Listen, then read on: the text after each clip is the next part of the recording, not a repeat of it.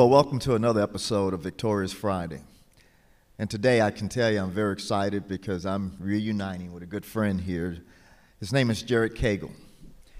Jared comes with a lot of titles, but I'll just call him for today an associate pastor. We'll just be having a conversation almost in our living room. And we're going to talk about a few topics today, but they're all around the family. Jared, welcome to Victorious Friday. Thank you. Thank you so much. I'm honored to be here. It's always a pleasure and honor to be with you, my friend. Absolutely. Jared, here's why I wanted to start. Today, as we live in a society that is much different than the one I grew up, but yet we have to begin to prepare our children for the next decade and the next society. And our impact at Victorious Family is how do we have impact for the next 25 years? We call it one generation. Well, you're a generation that's very important to us, and we're trying to reach that millennial generation. And so I want to talk to you and just have a general conversation. But first, I just want to start your childhood. What was it like growing up? Tell us, maybe do a little intro of yourself. Sure. Talk to me about your childhood, where you grew up, your family, and just where was kind of Christianity in your life in the early upcoming years? Absolutely. Christianity was a huge part of my upbringing. Both of my parents raised me in church. I have two younger brothers, 3 years between each of us, and so we were relatively close in age and grew up in the church house as many times as it was open, Wednesday night, Saturday night, Sunday morning, all the times when it was open. And I grew up in a very conservative Southern Baptist context. The church to me was a lot about do's and don'ts and living a certain way, which I later found out was not was very different than the Christianity that I should have been taught. But nonetheless, that's the environment that I was brought up in. And in my early years, it was very much about measuring up or meeting a certain standard. My family, because of my dad's position and his jobs growing up, for me, he was in the public eye a lot. And so that attributed to the way that I saw the world and the way I saw church and Christianity as well, because it was, again, about making sure you don't do too many wrong things and making sure you measure up to a certain standard. It was always about, making sure that people thought well of you or you appeared to have everything together. So I grew up with a lot of pressure. We were a competitive house as well. We loved sports. Grew up competing with my brothers and grew up actually here in Georgia, Gainesville, Georgia, and rarely left. So a lot of ties, a lot of close-knit community here. And the church was very important to us, and I had a very flawed view of what Christianity was until I would say I was about 18 or 19 years old when I had a significant turnaround. You mentioned a couple of things, and many of us grew up in that environment where performance was important. The dues, is the way you mentioned it, was important. And we were trying to live out this life of faith, but yet, as you know, we can do nothing to earn it. It's something that this sovereign God that we have, we have to just remember what he's done. He sent his son, and that son died on the cross for us. And, I didn't learn that. I mean, I understood that, but I understood grace as probably you did as well. Yeah. But it was always that James, 1:5, how do we measure up? How do we kind of be a good Christian and walk this line? So thank you for sharing. You mentioned also sports. I mean, and your brother competing. What sports you guys used to play? Yeah, we played them all. Basketball, football. Football didn't last very long. I was a quarterback and didn't like to get hit, so that didn't work. Offensive line wasn't very good, you know what I'm saying? But golf actually became a sport that I was decent enough at and ended up going to college to play on scholarship, and so did my middle brother. He got a scholarship to play golf as well. And then my youngest brother played basketball in college, So he had a little more fun, you know. There's a little more money thrown at those big sports, you know, because people come into the stadium for those. So for you're golf, trying to be all humble, you know, a little bit of golf. And I mean, my understanding is you were probably one of the top golfers in the community here. I mean, yeah, small community, small town. All right, so just a couple of golfers out there. But I know you set standards and records. You want to be humble and everything. We'll get that at the next show where you can brag a little bit. Yeah. So walk me through, I mean, high school as you were growing up, and walk me through maybe as a young adult. For me, honestly, sports was a big part of my journey, and I thought that was going to be my life. I wanted to be a professional athlete. I wanted to run down that path. That became very much my identity. I was chasing after success in that way and spending hours upon hours perfecting my craft, which is a good thing, but it was certainly becoming the only thing.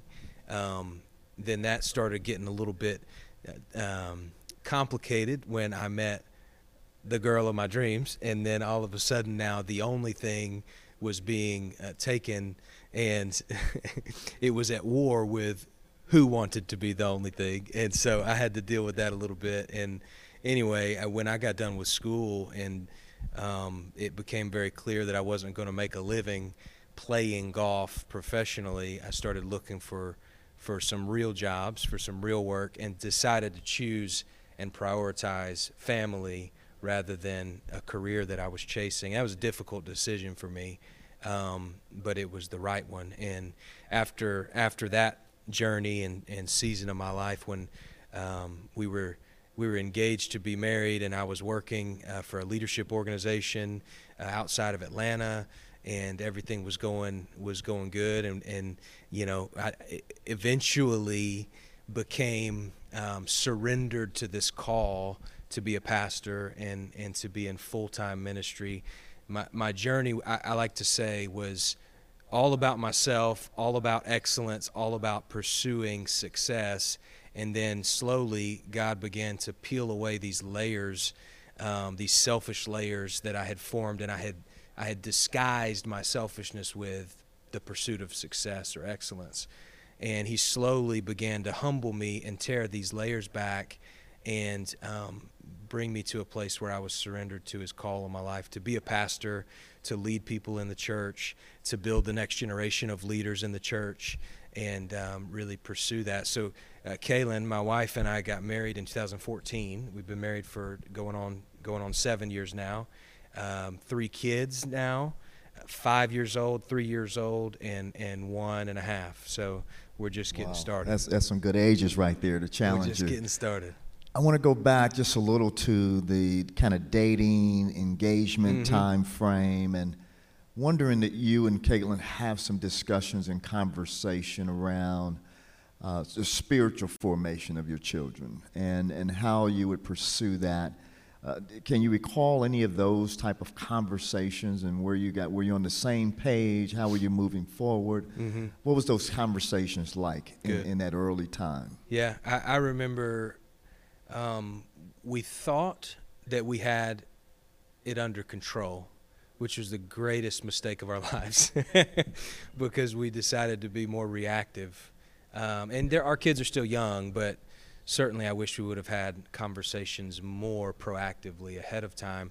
She and I are on the same page in terms of our theology, our doctrines, our key beliefs, and the things that we know and believe and trust about God and about his church. And so we took a lot for granted because we were on such equal, maybe same page on a lot of things, because we grew up in the same context with similar friends, similar leaders in our lives.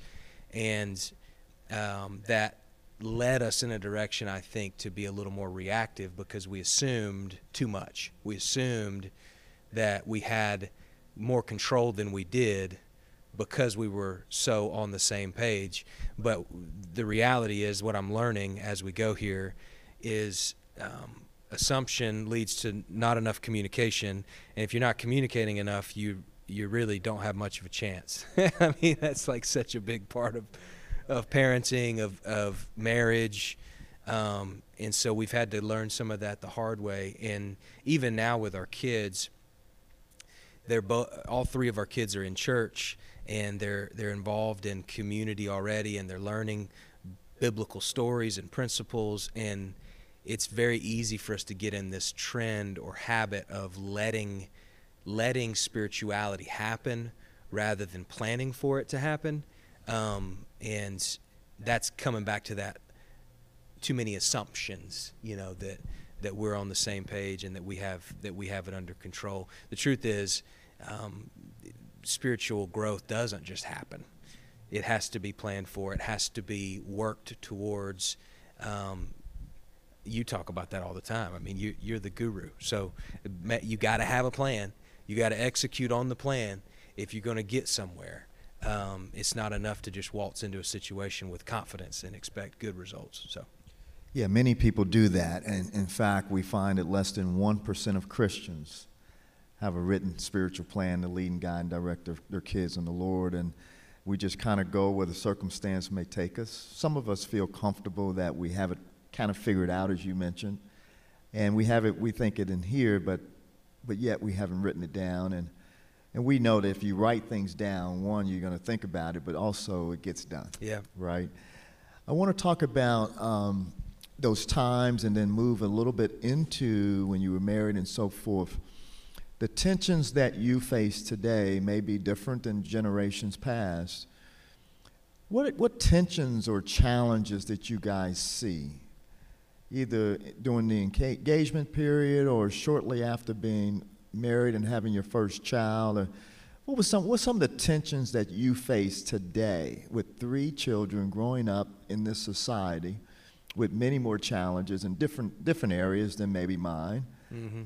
What tensions and challenges would you say you guys face today, and how are you kind of dealing with some of those tensions and challenges? Yeah, I think for us the biggest challenge is prioritizing our time with each other.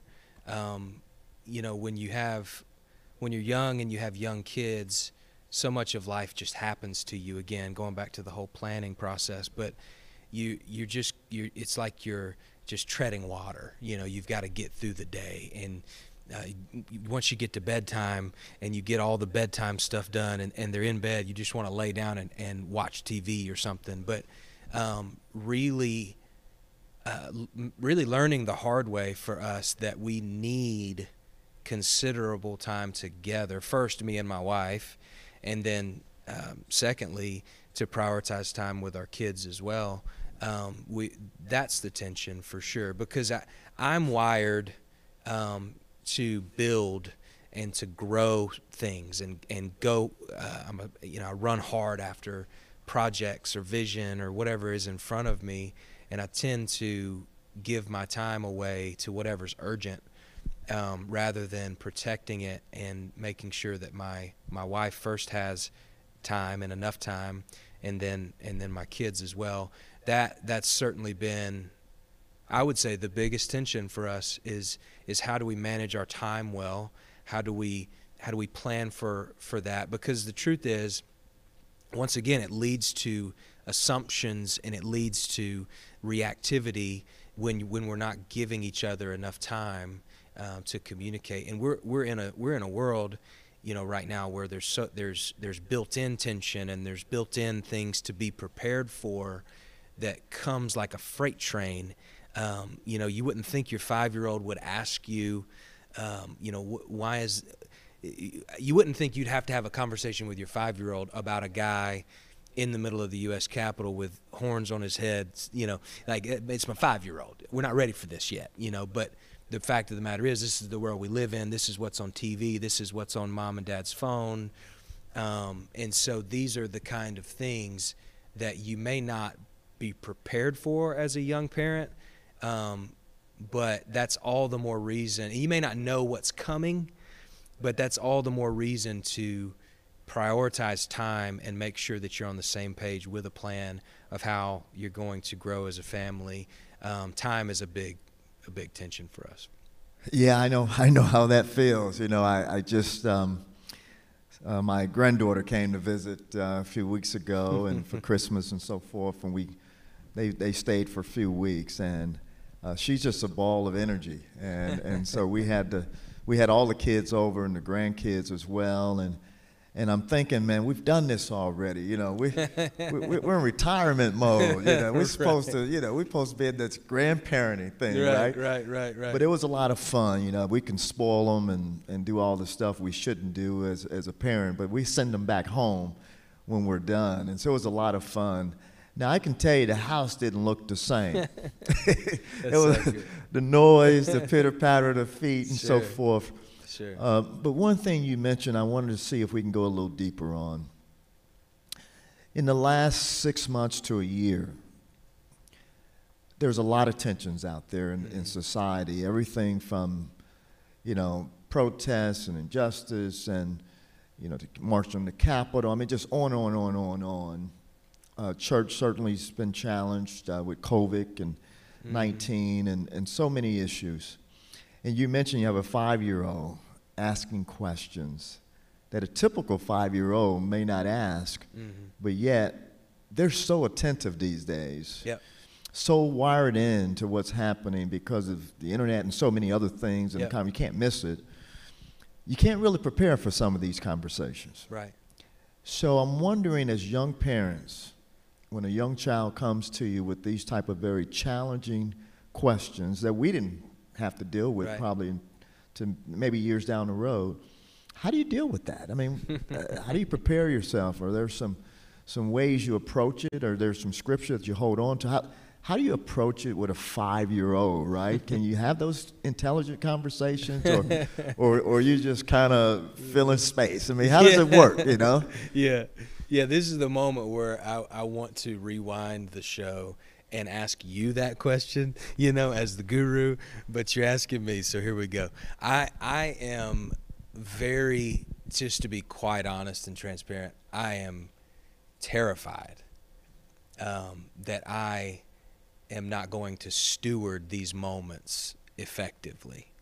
My 5-year-old, I only have one, so I don't know. I can't speak for other people's, but my 5-year-old is very attentive, very practical already with the way that she thinks, and she's exposed to more things than I can imagine because of technology and because of things that, we don't let her run wild on TV. She doesn't have a smart device or anything, but it bleeds into our lives because it's right at our fingertips, and she sees stuff when I'm not even paying attention. She sees me on my phone reading an article about, and so it's so in our face. We have to be aware, and I don't have a prescription. I certainly don't have experience, but what I'm trying to do and what I've found is working is when you come, I think I grew up wanting to be a teacher type that knew every answer and had the right thing to say. And the older I get, which I'm not old, but I'm getting older, and the more life I live, the more I realize that the best teachers are the most humble learners. And so for me, when I come with that posture with her, and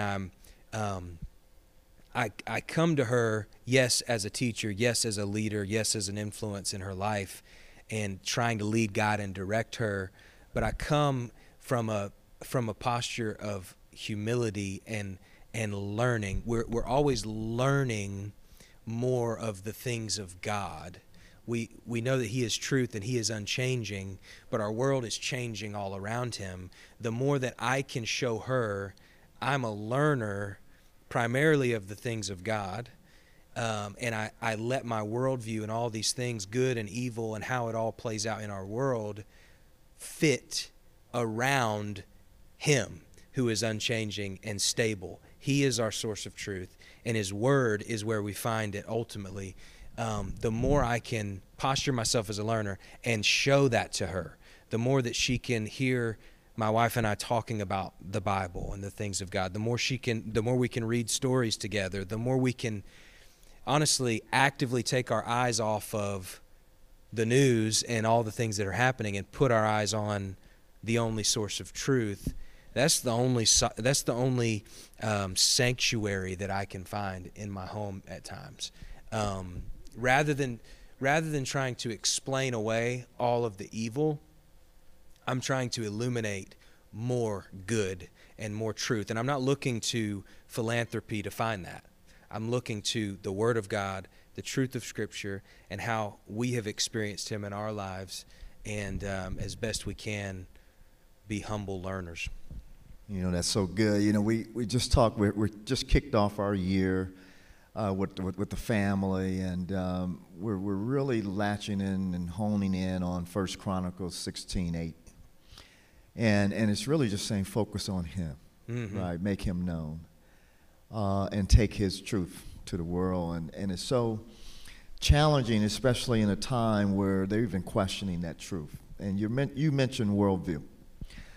Just had a guest on the show, Pastor Randy Pope, that you'll be familiar with. And you're a golfer, so I think you'll appreciate his analogy. He says, Terrence, it's really, when you look at a great golfer, there's three things they have to really do well. One, they focus on the grip, the posture, and the alignment. Now, I'm not a big golfer like you. I mean, you miss all of Georgia and everything. Yeah. You know, you're Mr. All of Georgia, but I'm like, if I can get off the tee and it goes, straight, it's an accomplishment, right? So best ball is my best game.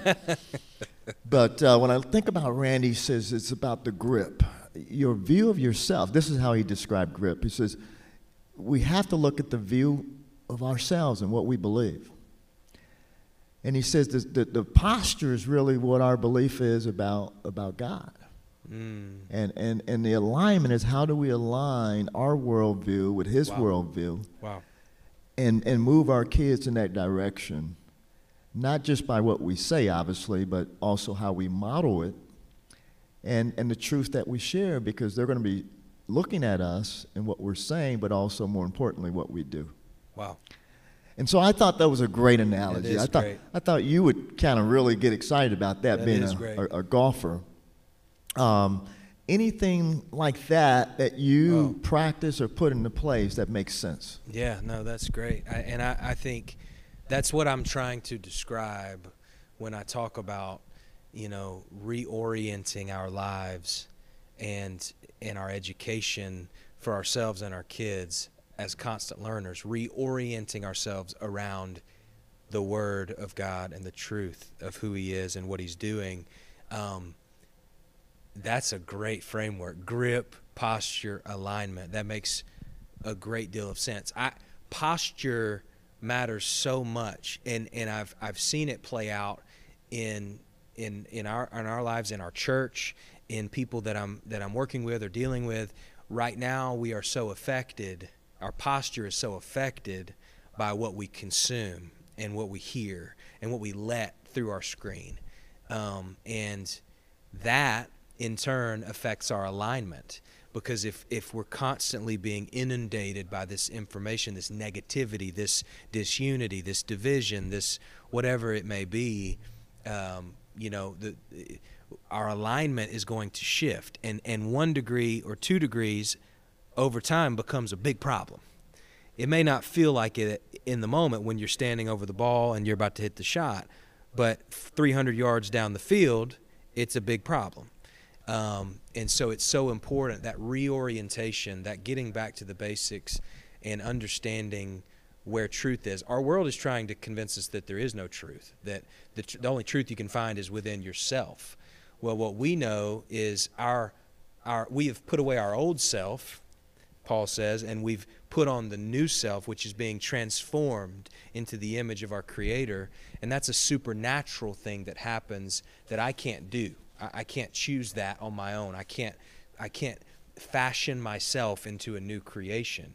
I need someone that's transcendent and far more powerful than I can imagine to do that. And so, but that is practically worked out in the habits that we choose, and it starts at the home. And what I've been convicted about lately is I can preach the best sermons, I can have the best small group activities, I can have all the best strategies the church has ever seen, and not pay attention to my home and completely miss it, and completely miss the first ministry and the primary leadership position on my life and call on my life. And it's really easy to prioritize all the things that are around or the platforms that we've been given. And I'm trying to even reorient my grip and my posture, my alignment, and focus that at home with my kids, with my wife. And it's a tough time. That's good. That's good. I want to bring you to this point of associate pastor and this whole idea, the role of the church in today's society, and bringing up, the responsibility of that as a pastor. Yeah. And families are coming to learn truth, to make that truth more simpler or plain. Yeah. What tensions is the church feeling right now as a whole? It's a big question. That's a big question. I think the number one tension that I see is what's safe. That's the first question, right? Are we safe to be together? Are we safe in that environment? We've provided so many opportunities for people to choose the safety of their home, and for good reason, because we've seen what we've seen with this virus and the way that it's affected things. It's certainly real, and there's certainly people dying from it, and it's tragic. It's important for us to provide options for people, but that creates a tension in the church, because we know, I know, I think we're on the same page in terms of our need for community and the biblical call on our life to not forsake the meeting together. That doesn't mean we have to have 10,000 people to meet together, but we do need each other. This unity of the Spirit and the bond of peace that Paul writes about, that Jesus has purchased for us. We can't make disciples of Jesus if we're only at home by ourselves, right? You can't make a disciple by yourself. You can't fulfill the Great Commission by yourself. And so this creates a paradox where, of course, we encourage safety. Of course, we encourage you to make wise decisions for your health and your family's health.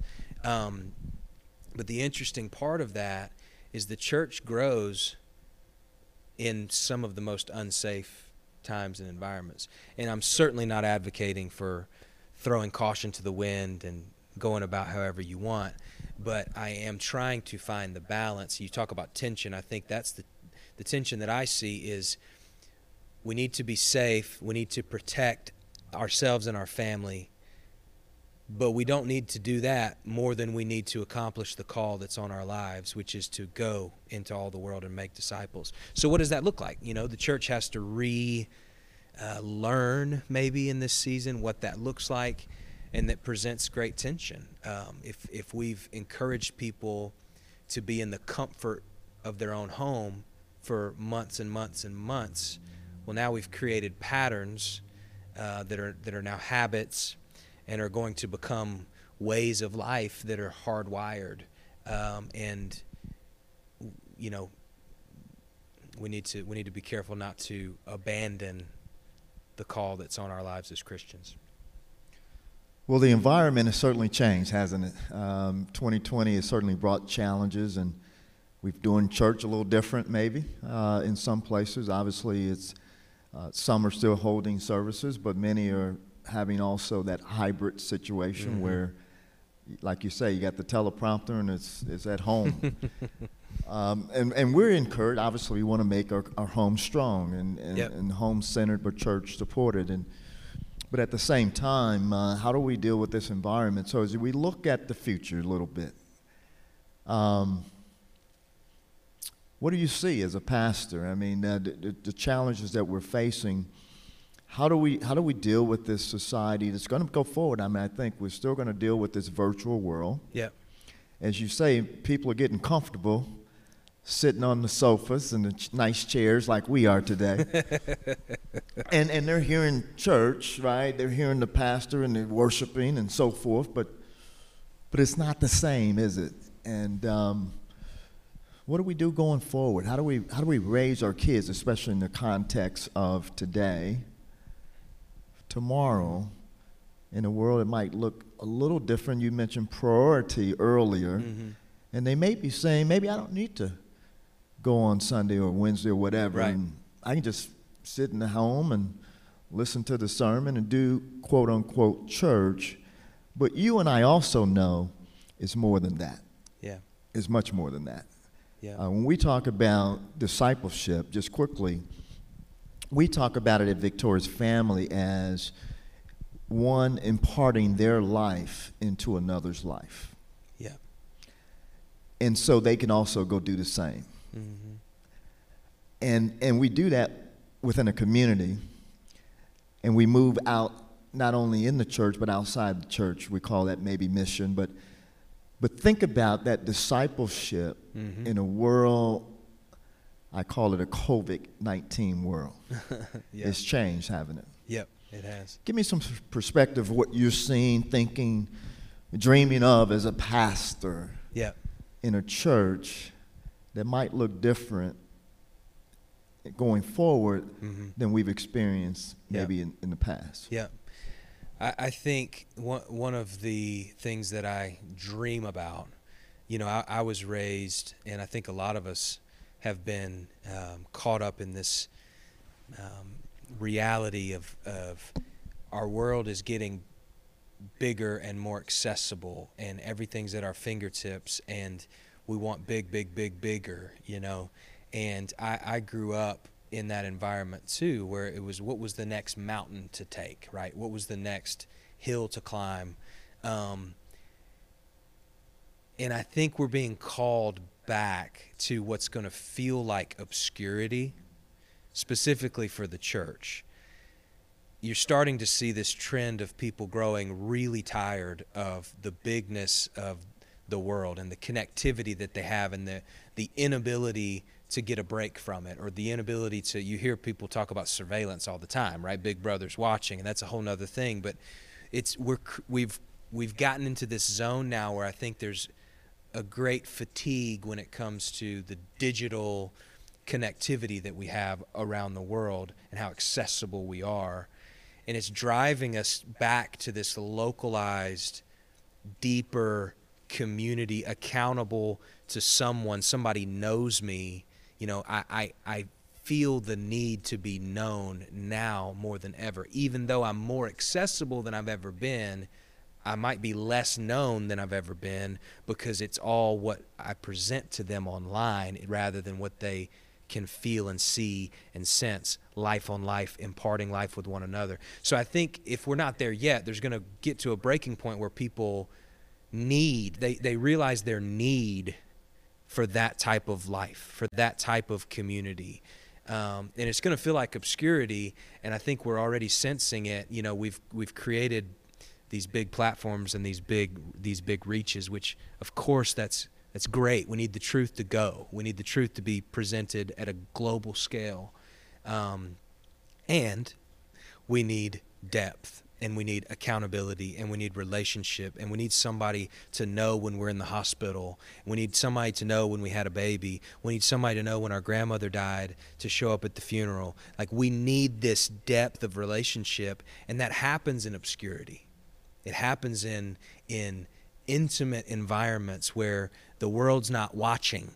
And so this fascination with global and marketing something to go around the world and have success, when it comes to the church, I feel a very deep responsibility as a pastor to be willing to get in the trenches in obscurity and do the intimate life on life with people, because I don't think we can succeed with the Great Commission if we're only standing 30 yards away and presenting a megaphone to the world. We have to live and walk and eat and drink and breathe with people in order for real transformation to happen. Man, that's so good. Well said, Jared. Well, we're going to close this session. And I want you to maybe look into one of these cameras out here. And I want you to imagine that you're speaking to the family of tomorrow. Parents and children of tomorrow, because we think they're going to live in a different world than we live in today. Well, the decade before, they lived in a different world than we do today. So change is inevitable, but we know that there's one thing, or one person that never changes. But if you could give just a couple of truths, couple of advice to a young parent coming up, young kids, what would be your words of encouragement in a time that has probably high anxiety, not enough time, prioritization, how do I do that? We call it that value time, not just giving some time, but the value time, quality time. What does it look like? What words of encouragement would you give that next young family coming up, faced with many of the things you were challenged with as a young person, but also even going to the next level? Yeah. I would say in a time where there is a lot of anxiety, number one, seek the voice of truth. Learn how to hear the voice of truth. Learn the daily wealth that is in spending time with your Creator, who has written to you, quite literally, has spoken to you through words on a page from the prophets and the apostles of old, and it's survived this point for a reason. Don't overcomplicate that daily discipline that is such an important part. We have so many voices coming all around us, through our phones, through our TVs, through our computers. There's so many voices. We need to know how to hear the only voice that is true, the only voice that pierces through the darkness and exposes it with a light that's unquenchable. And He's given us a whole book full of His words. And so that would be the first thing I would say. The second thing I would say is be willing to serve. You can't carry any weight or any high position ultimately, sustainably, unless you're willing to serve. And for me, that starts at the home. That starts, in a lot of ways, it feels obscure to spend more time at home with my kids and with my wife, but that's the greatest calling on my life. And the more that I choose that, the greater the fruit, because we know that in the economy of God, it's about sowing and reaping. And as we sow seeds, good seeds, we will see good seeds reaped. And so I would just encourage us to start at the home, and as you do that, the more you do that, the more fruit you will see, and the more you will see that there is hope for our world, and it starts in our homes. It starts with our families, and we have to be willing to serve them first. So, well, Jared, this has been a real pleasure. And this past Sunday, my family met again, going on 20 years of having regular devotional times, and wow. Our kids are a little older than yours, so we have a conference line with cell phone. Well, now we're on Zoom. We're upgraded, right? Okay. And now we're having our devotional sessions on every other Sunday now from 8 to 9. And last night, or Sunday, this past Sunday, we watched this series around Israel's mission. And how are we to be priests in our own homes? And we talked about this word redemption. And for many, there's many terms to that, but this redemption that we wanted to talk about is, in those years, redemption was really redeeming a lost family member back to the family and making sure that that person is protected by the family, served by the family, fed. So the patriarch of the family had a responsibility, a great responsibility. Abraham had a great responsibility for Lot. And if Lot was to get lost, his job was to go and rescue Lot and bring him back into the family. Today, our families are facing many challenges. And in some cases, we've forgotten this whole concept of redemption. Wow. And so the way I want to end is I want to encourage families, I want to encourage parents to think about this word redemption. Redemption is a powerful word. Not only from Christ we're redeemed, or by him we're redeemed, but we also have a challenge as parents to redeem our children back into the family. Graft them back in. Make them become part of the tree and the branch that they become part of us. They become part of the future. And I say that they become this image of who you will be in the future without you there. Wow. And so let's redeem our families back, starting with the parents, starting with the father. I want to encourage.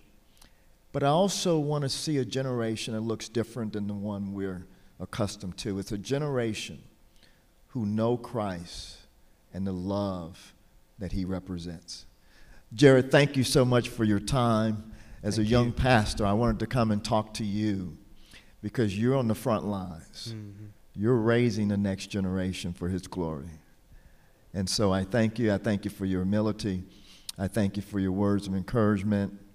And I'm praying for you and the three that he's given you. Raise them, be strong, and train and instruct them in the Lord. Thank you, my friend. Thank you. Honored to be a part.